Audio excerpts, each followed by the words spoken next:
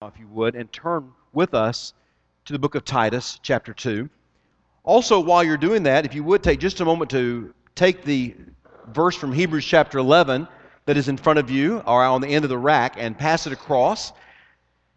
This is that interesting section at the end of chapter 11 where this pastor has been talking about other people who lived by faith and that wonderful juxtaposition of people who saw great victory, at least by human eyes, because of their faith, and others who suffered heart-wrenching defeat by our eyes because of their faith. And the bottom line, I believe, that this pastor is trying to say to his young congregation, and by the Holy Spirit to say down to the ages to us is, it does not matter whether we win or lose in the White House or the State House or the courthouse. What matters is we live by faith in the Son of God who loved us and gave himself for us. And so today, as we think about those who were stoned and sawed in two and died by the sword and wandered around in sheepskins and goatskins, destitute and afflicted and mistreated, they lived their lives by faith. So dwell on that this week as we think about the path that God may have for us as we walk as well. Today, we part paths for just 1 week from what's going on in Bible study.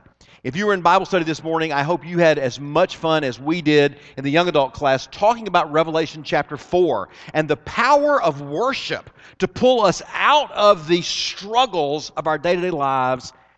And, well, most of you know me pretty well. We spent most of our time on 3 words in verse 1 of Revelation chapter 4. When that door to heaven opened, and the voice like a trumpet, that had to be the voice of Jesus, said to John, "Come up here." This morning, I want you, whatever's going on in your life, it may be heart-wrenching, it may be job-threatening, it may be marriage-threatening, it may be health-threatening. Whatever's going on in your lives right now, for these next 30 minutes, I'm going to ask you to come up here. Come up to where we can focus on God, our eyes above the waves of life, so that we can get a concept and a picture of how majestic and glorious our Father is. But we're not going to be in Revelation chapter 4 in this hour. Instead, the time has come for the next in our series of discussions and sermons about what are the marks of a healthy church. You may remember back in February, I shared with you a brief overview of what I believe to be the 9 basic qualities that a healthy, strong church should have. And then back in May, we talked about the first mark, which I believe is fundamental to all the others, and that is making the Word of God central in everything that we do.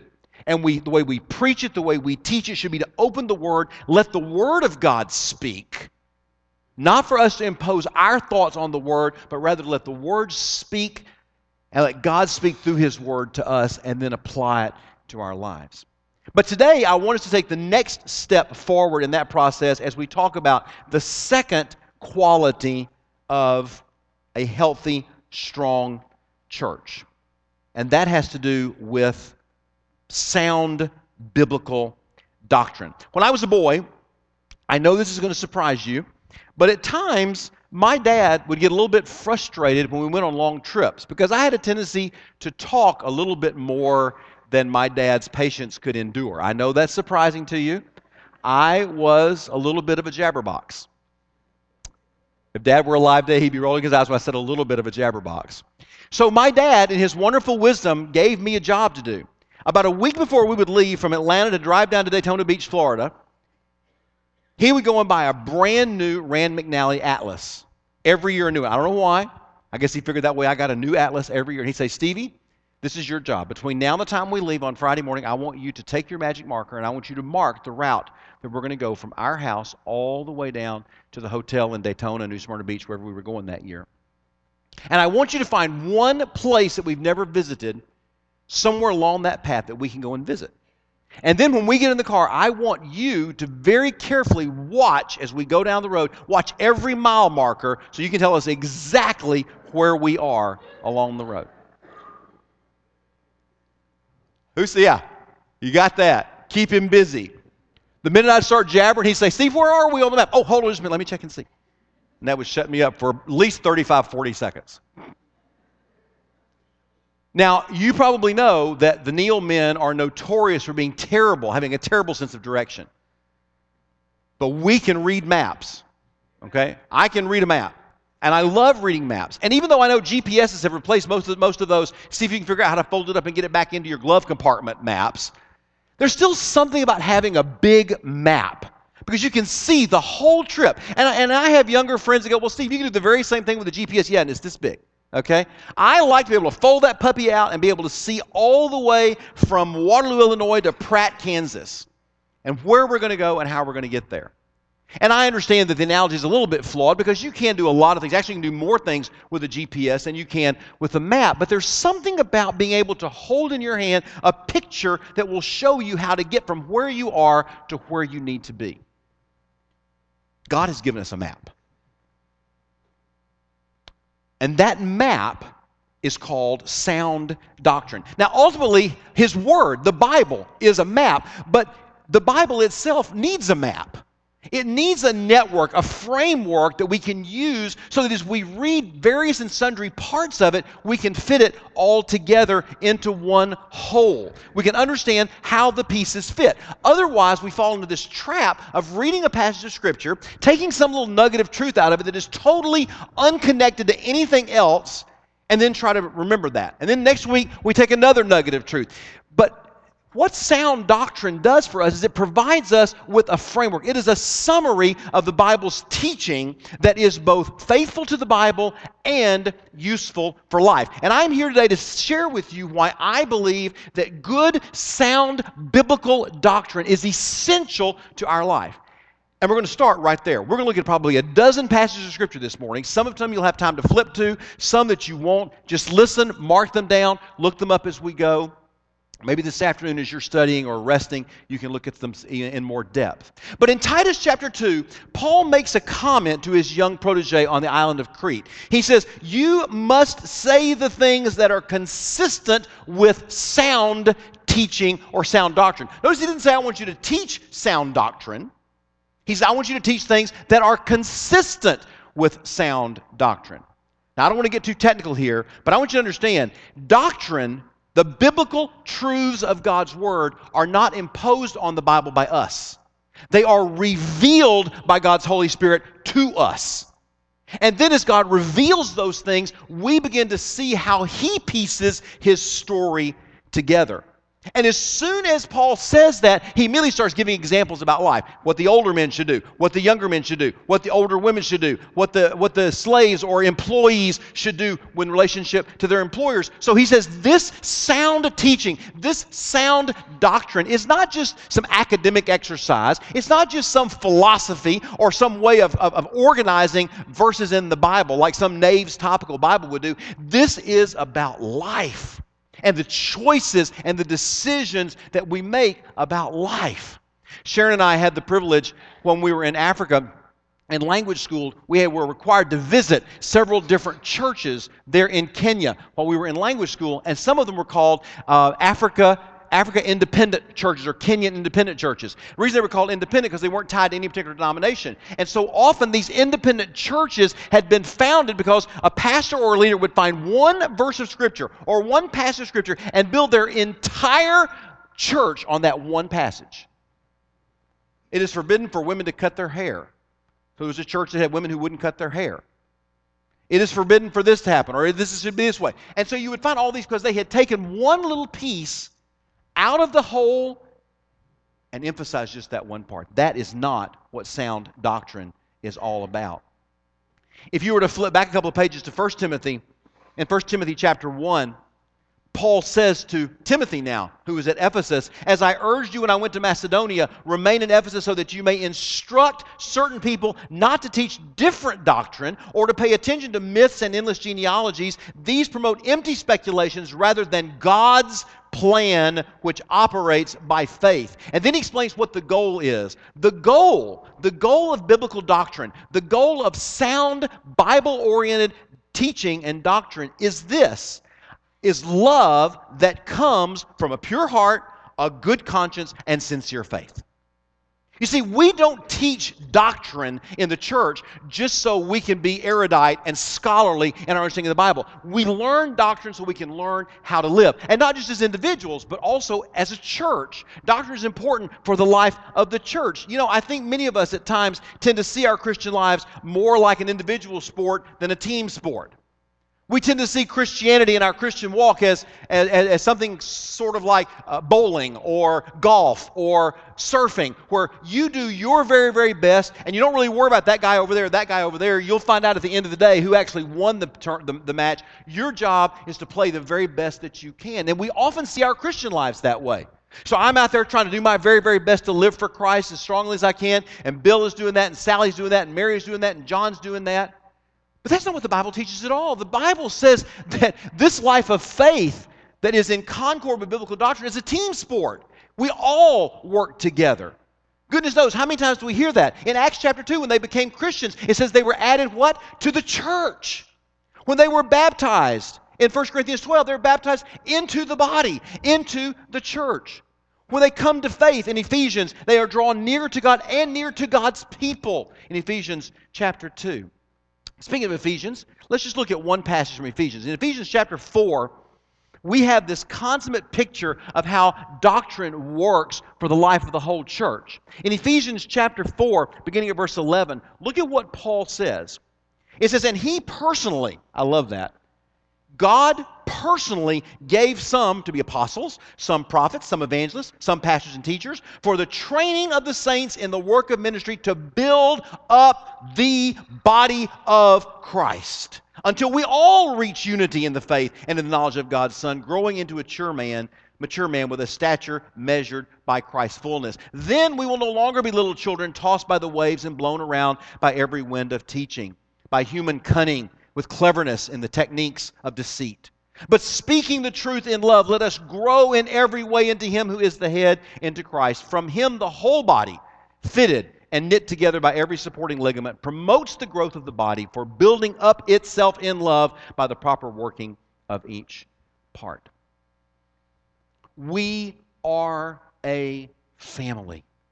We are a body. Even when we think about biblical doctrine and biblical living, as a church, we still often tend to think of it as little monads, each of us individually, and then trying to contribute as best we can, like marbles in a jar. But no, when you look at a family, if I were going to go in as a pastor to a home of a family that is having maybe some issues in their home life, in their family life, I'm not just going to look and say, okay, let me analyze all the things that Dad does. All right, now let me go over here and analyze all the things that Mom does. No, I'm going to watch how they interact with each other, because there's something more to a family than just individuals living under the same roof. Amen? There's more to a family than just a bunch of individuals living in the same house. And there's more to a church than just a bunch of people sitting in a sanctuary together. I don't know how many of you were in Bible study last week. If you were where we were in Pratt, and the lesson that was last week, it was Revelation chapter 2. Talking about the church at Ephesus, and about where he says, if you don't change your ways, I'm going to remove your lampstand from you. And there's a lot of discussion in the Sunday school class in Pratt about what does that mean to take the lampstand out. And they came to a conclusion that the lampstand was not the organized church, it was the spirit of the church. The thing that made that group of people something more than just a group of people having a Bible study together. Sharon and I spent 2 years worshiping at the International Baptist Church of Dar es Salaam. But it was International Baptist Church in name only. It was not a church. Now, they weren't godless. They were wonderful, godly people. But they were not a church. They were basically just a big 100-member Bible study group.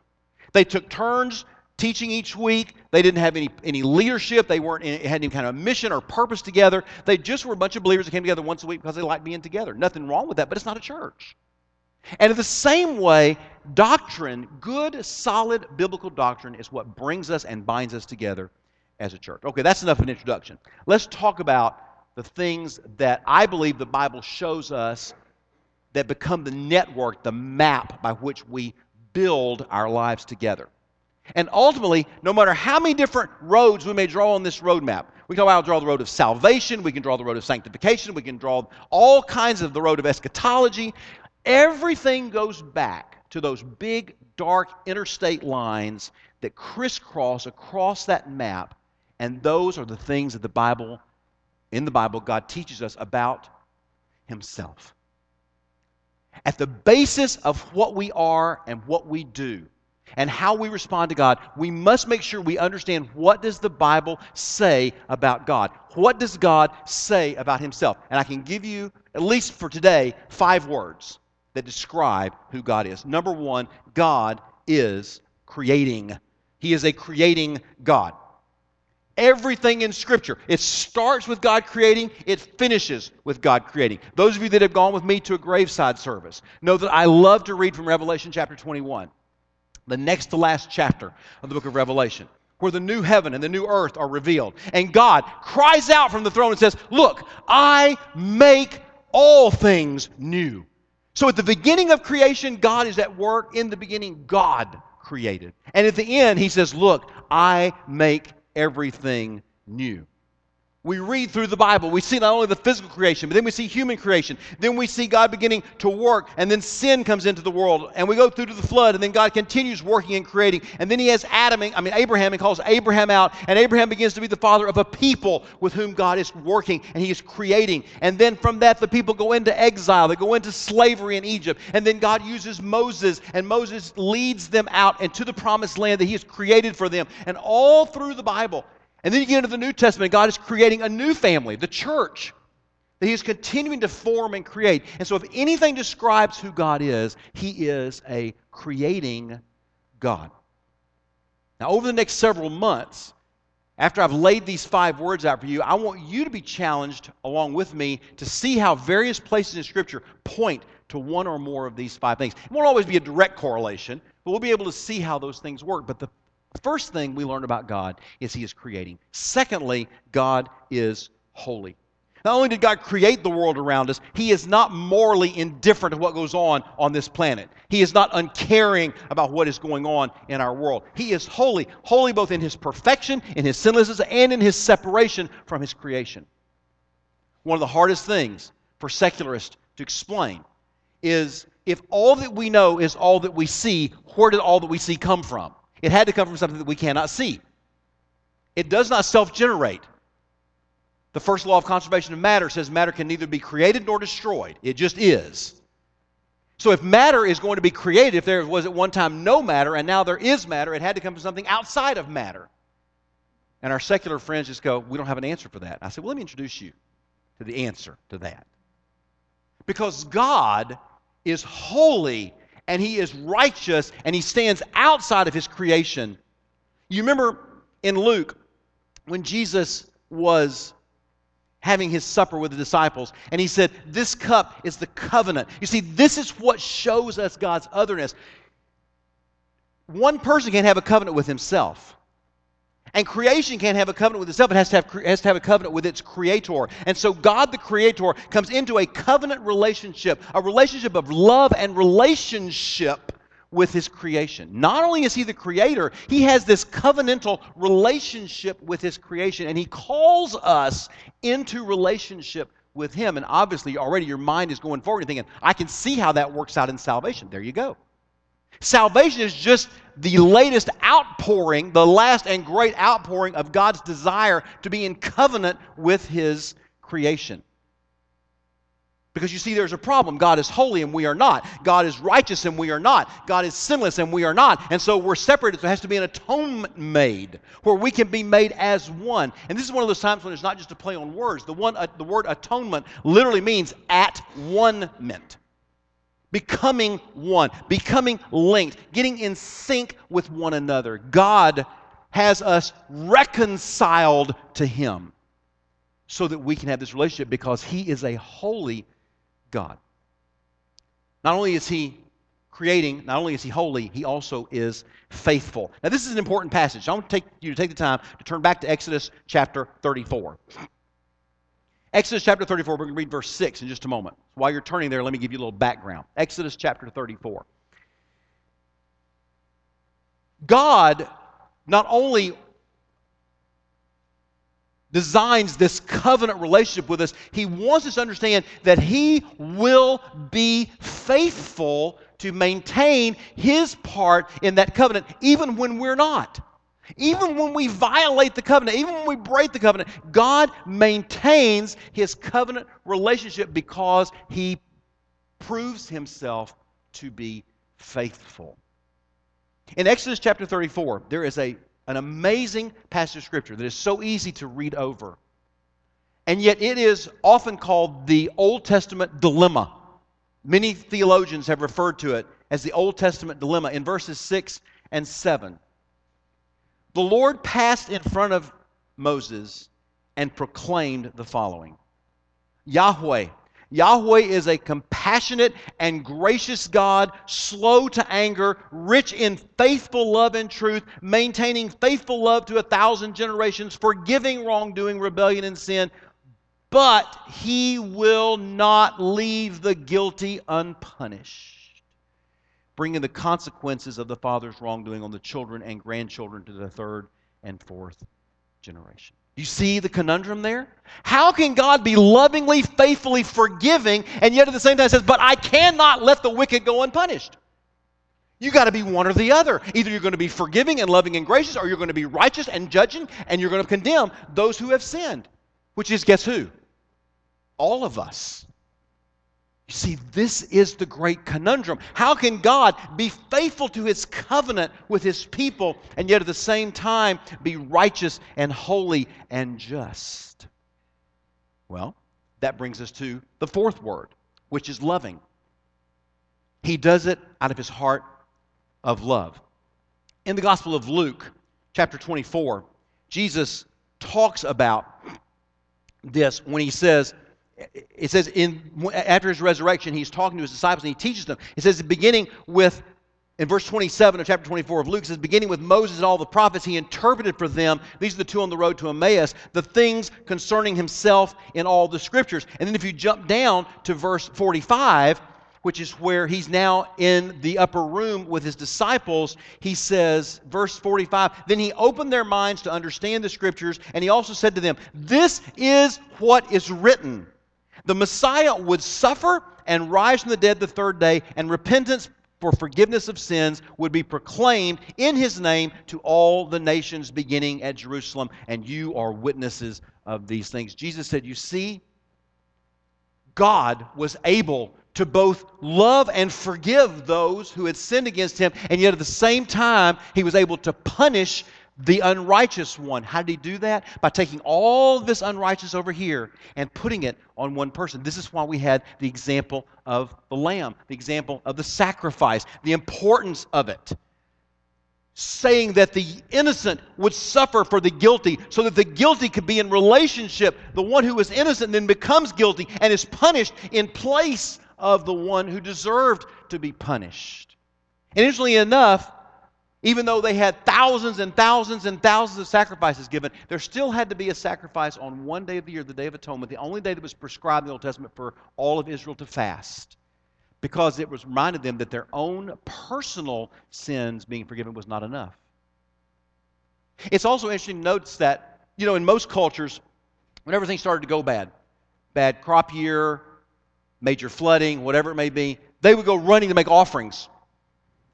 But in the Israelite economy, it didn't matter. It didn't matter whether things were going great or things were going horrible. Once a year, they made their offering. Once a year, they made their offering. Once a year, they made their offering. Once a year, they made their offering.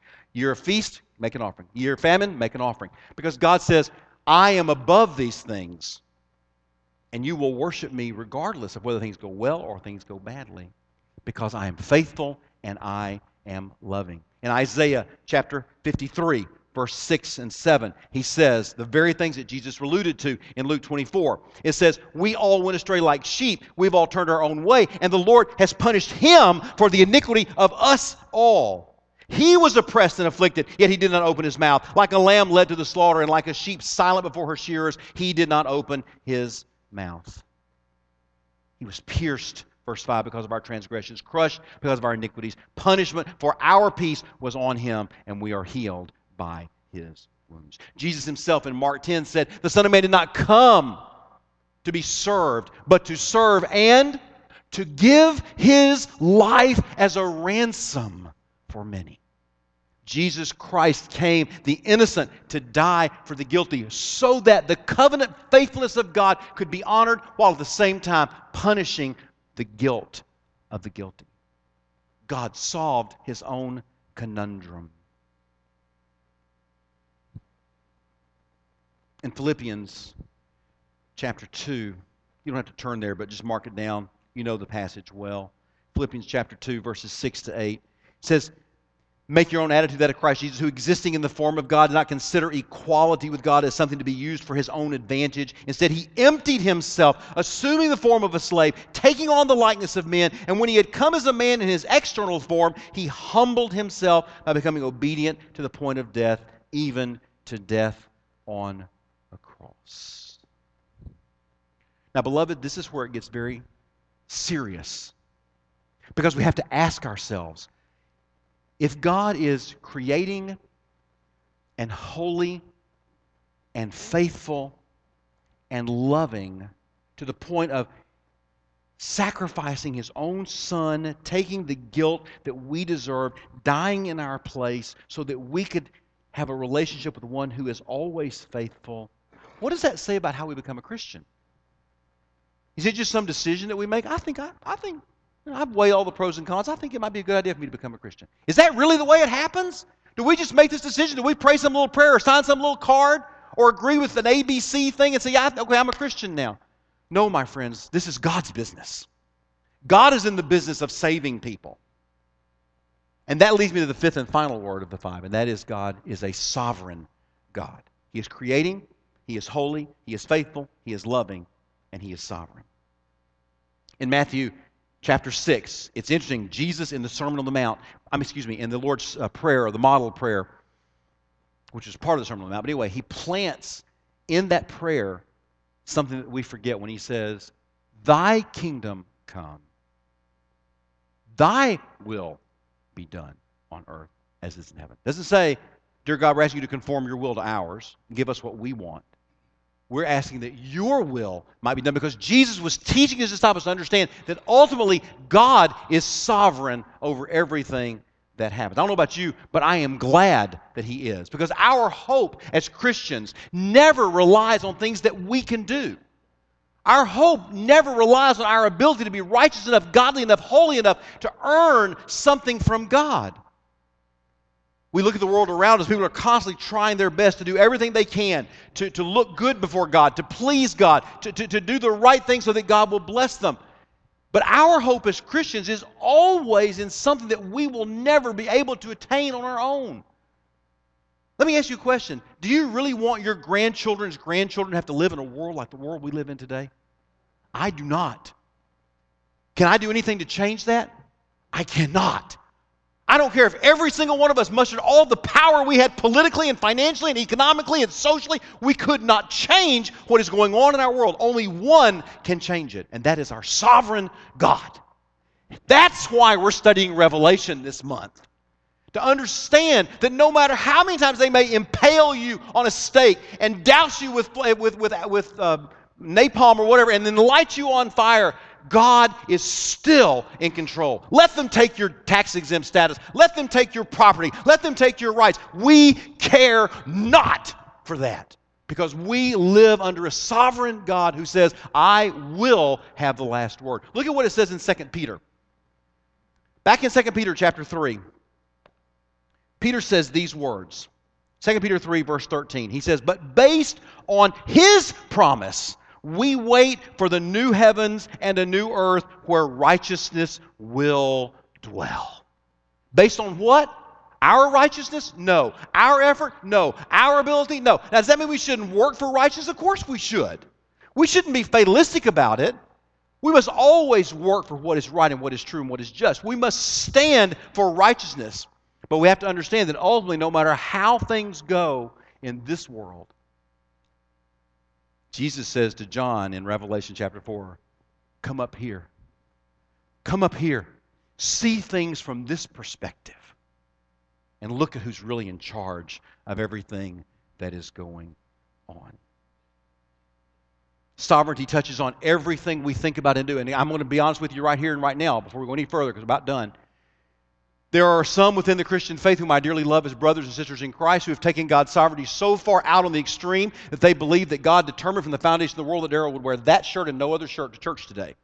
Maybe he did. If he did, that's his choice. But I think we can get a little bit confused in the minutia and we forget the broader sovereignty of God and his plan, which is his plan for the destiny of his creation and where it's going to be. And God has said, everyone that calls on the name of my Son, I have sovereignly chosen to make them my children. Whether they do that by their own free will, whether they do it by election, whether they do it by both, I don't know. But I do know this, that salvation is of God and not of us. And you see, this is what makes the difference when we start thinking about how we're going to do the things that we do as a church. If we see humanity is basically good, and we just have to help bring out the good in them, then our job should be to bring out the good in people. And encourage them to try to do better and think better about themselves. And you know, you're not so bad. Come on, just pull yourself out of your bootstraps and let's get on with this thing and get moving on. But if we see ourselves the way the Bible sees us, then the encouragement, as Daryl mentioned earlier, that we give is the encouragement that in spite of our sin, in spite of our loss, in spite of our brokenness, God says, I have the remedy. There is a balm in Gilead to save the sin-sick soul. And so that balm is applied by the Holy Spirit into our lives. And that's where we find our encouragement in the blood of Jesus Christ that cleanses us from all sin. Let me close with the passage that we talked about just a couple of weeks ago in 1 John chapter 3. This wonderful affirmation. Dear friends, 1 John chapter 3, verse 2, he says, Dear friends, we are God's children now. And what we will be has not yet been revealed. But we know that when he appears, we will be like him because we will see him as he is. What a day that will be when my Jesus I will see. When I look upon his face, the one who saved me by his grace, when I take him by the hand and he leads me through the promised land. What a day, a glorious day that will be.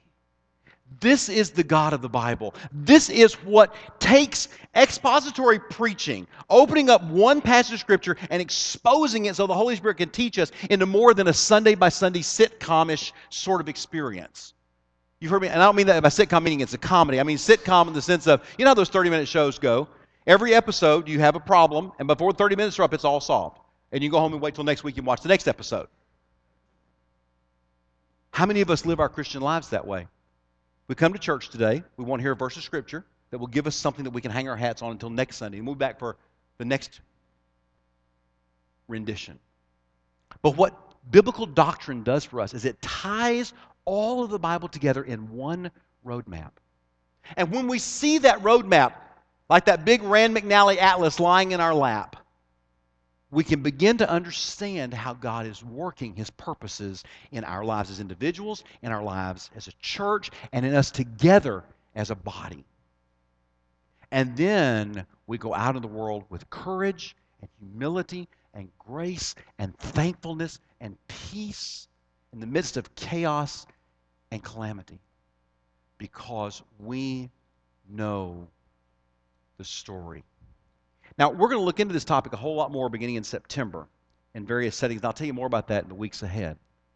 But for today, I want to close by saying, when we see this picture of God, we come to realize the fact that this is a God who must be responded to. And not just at that point where we become believers. He must be responded to every day. Every day. Those of you that worked for a living, most of us worked for a living. Some of us are still working for a living. Very few of us have jobs where we can go to work tomorrow morning and say, I think I'll do this today. I think I'll just prop my feet up on my desk and nap till lunchtime and then go to lunch and come back and do a few things on the computer and that'll be my day. Most of us have somebody that says, this is your task for today. It can be on a clipboard. It can be in a memo. It can be an assignment. We have work to do that's been given to us by someone who is over us. And they are human, fallible, sinful people just like we are. But in our Christian walk, we also have a heavenly Father, a heavenly boss, if I may, who is not sinful, who is not malicious, who is not self-centered and self-seeking. He is honoring his kingdom that he is building, and he's doing things for his glory and for our good. And every day he says, now, Bill, Steve, Mary, Sharon, Ron, Joe, I have something for you to do today. Well, I really was hoping I'd kind of get today off. No. You'll have all eternity off in just a few short years. But today, we have work to do. And so our old grandparents saying, we'll work till Jesus comes, and then He'll take us home. But for now, every day, this creating, holy, faithful, loving, sovereign God says, I have something for you to do today. And the question is, are you listening? And are you obeying? Some of us in this room today have never yielded our lives to Jesus Christ. You see, this is a strange thing about, well, not strange, but God loves you. He loves you more than you can ever imagine. If you are not yet one of His followers, let me help you understand something. God is not angry at you. He hates your sin, but primarily because He sees what it's doing to you and what it's doing to His honor, because you were created in His image. But He commands you to repent. Not because He's trying to put you in His thumb screws, because He knows what's best for you. It's like when a parent says, I don't care if you sit there till bedtime, you will eat those green beans. It's not because they want to be mean and try to show you who's the boss. Well, maybe sometimes it is. But hopefully it's because we know you need those green beans in your diet. And so we're going to make you eat them because we know it's best for you. And so God says, because I love you and I want you in my family, I'm going to command you to repent. So you will have to consciously refuse to obey me and walk away from me out into eternity with your back to me. And I will give you exactly what you want, an eternity without me. And I can guarantee you it will not be a pleasant thing. Or you can obey that command. Turn from your sin and yourself and turn to Christ. Recognize that the conundrum in your life, how God can love you and at the same time say, but I must punish you. What He does, He says, but I will take your punishment that you deserve and I will put it on my Son and let Him be punished in your place. So that if you will accept that offer, I will adopt you as my son or my daughter. So if you're not there yet, today would be a wonderful day for you to begin that process. And I would love to walk with you through it. There may be others of you here today. You say, oh, Pastor, thank you. That was a wonderful message. But you know what? I've been a Christian for 30 years, 40 years, 70 years. I know that. And if I were to give you a piece of paper and say, list for me the 5 ways that you've grown in Christ in the last 6 months, how easy would that be? Well, yeah. Could you give me six years? Okay, 6 years. Many of us, after we became Christians, our growth has been at kind of an inchworm sort of a pace. Now, I'm just glad we're moving in the right direction, don't get me wrong. But God says, I have so much more I would love to do with you, but you're going to have to listen to me every day so that I can give you your assignment, because every assignment is designed to make you stronger. And so our response is, yes, Lord, I want to be listening to you. I want you to challenge me. I want you to stretch me. I want you to push me in directions that I would not normally want to go. I want you to enable me by your Spirit to do things I never thought I could do. I watched 8 teenagers this past week. When they first heard, I got to tell you the story, then we'll pray. When they first heard from Pam Crable, not Crable, Crable, no Ken, I don't think. When they first heard from Pam Crable, they were going to go knocking on doors to pass out flyers. I saw the blood drain out of their faces. And you know what, to be honest with you, I got a little nervous too, because I was going to have to split these teenagers up without an adult, walking up and down the streets of Pratt, Kansas, passing out flyers. Now, just so you understand, okay, and I'm not trying to simplify this, but what they basically were doing was they were going inviting people to a snow cone party at the local park. And so when they realized, they said, oh, that's all I have to do? I just have to go say, hey, we're having a snow cone party. We'd like for you to come. Have a good day. Well, I can do that. Well, you know what? And they did. 780 flyers later, 780 homes that were touched in a city of 6,000 people later, they realized, and the word, they've already, by the way, I got a note from Miss Brittany late last night. She says, as of last night, we've registered over 100 pre-registered kids for Vacation Bible School, most of them from the homes where you left flyers. So just so you know that. She said that is the most we have ever pre-registered in the history of doing this event. So, now, and we know 100 didn't come to the snow cone parties, but they got the word. Okay, my point is this, beloved. Those kids never thought they could go door to door, knocking on people's doors, inviting them to come to a snow cone party. And yet, you know what? They did. And best I could tell, we had maybe 3 people, literally 3 people, that said, I don't want to talk to you. I don't want to listen to what you have to say. Thanks anyway. I had one lady, I knocked on her door and then saw the no soliciting sign, and it said, including religious matters. So I prayed, oh Lord, please don't let her come to the door. But she did. As I was walking away, I said, ma'am, I'm so sorry. I did not see your sign. Have a good day. And she smiled and waved. She was fine. She did not throw a rock at me or a brick or anything. Who was with me that day? I don't remember. Brittany, you were with me. My point is this. God will always give us tasks that are beyond what we think we can do. We just have to learn to listen. We're going to be learning a lot over these next few weeks and months about what does it mean to build our church on sound biblical doctrine, and how does that impact our lives. But for today, I just want you to listen to what he says to you today, tomorrow, when you wake up, this week, this month, as we seek to serve him together. Let's bow our heads for a word. Lord, thank you for your word.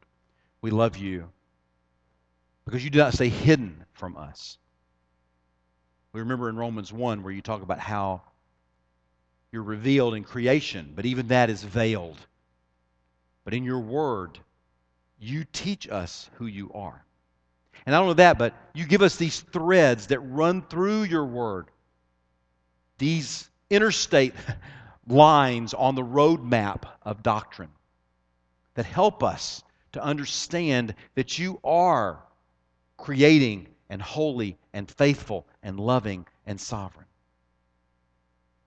And then we can build all of the other things that we learn from your word around those 5 pillars, those 5 footings of our building. As we expose your word, as we open it and allow you to teach us, allow the message of the word to be the message for our lives, and we allow what we know about you because of the sound doctrine that we teach in accordance with. But Father, there are some of us here today that aren't in sync with you because we've never accepted the offer that your Son has given us to pay the penalty for our sins. We're still convinced that somehow or other we can prove ourselves worthy. I pray that today by your Spirit you might help us to see that we're never going to be able to do that. We are flawed. We are fatally flawed. There are others of us, Father, who are your children, and yet we have not lived as though you were our Father, who each day wanted to give us instructions for the day and what we were to do specifically in that day. And today we've been challenged to allow you in your creativity, in your holiness and faithfulness and love, and in your sovereignty to give us what is best for us and what will bring you the most glory in our lives. So, Father, if there's some of us that have gotten away from that, I pray that today we will come back home and allow you to once again be the master and controller of every aspect of our lives. For us in Jesus' name that we ask it. Amen.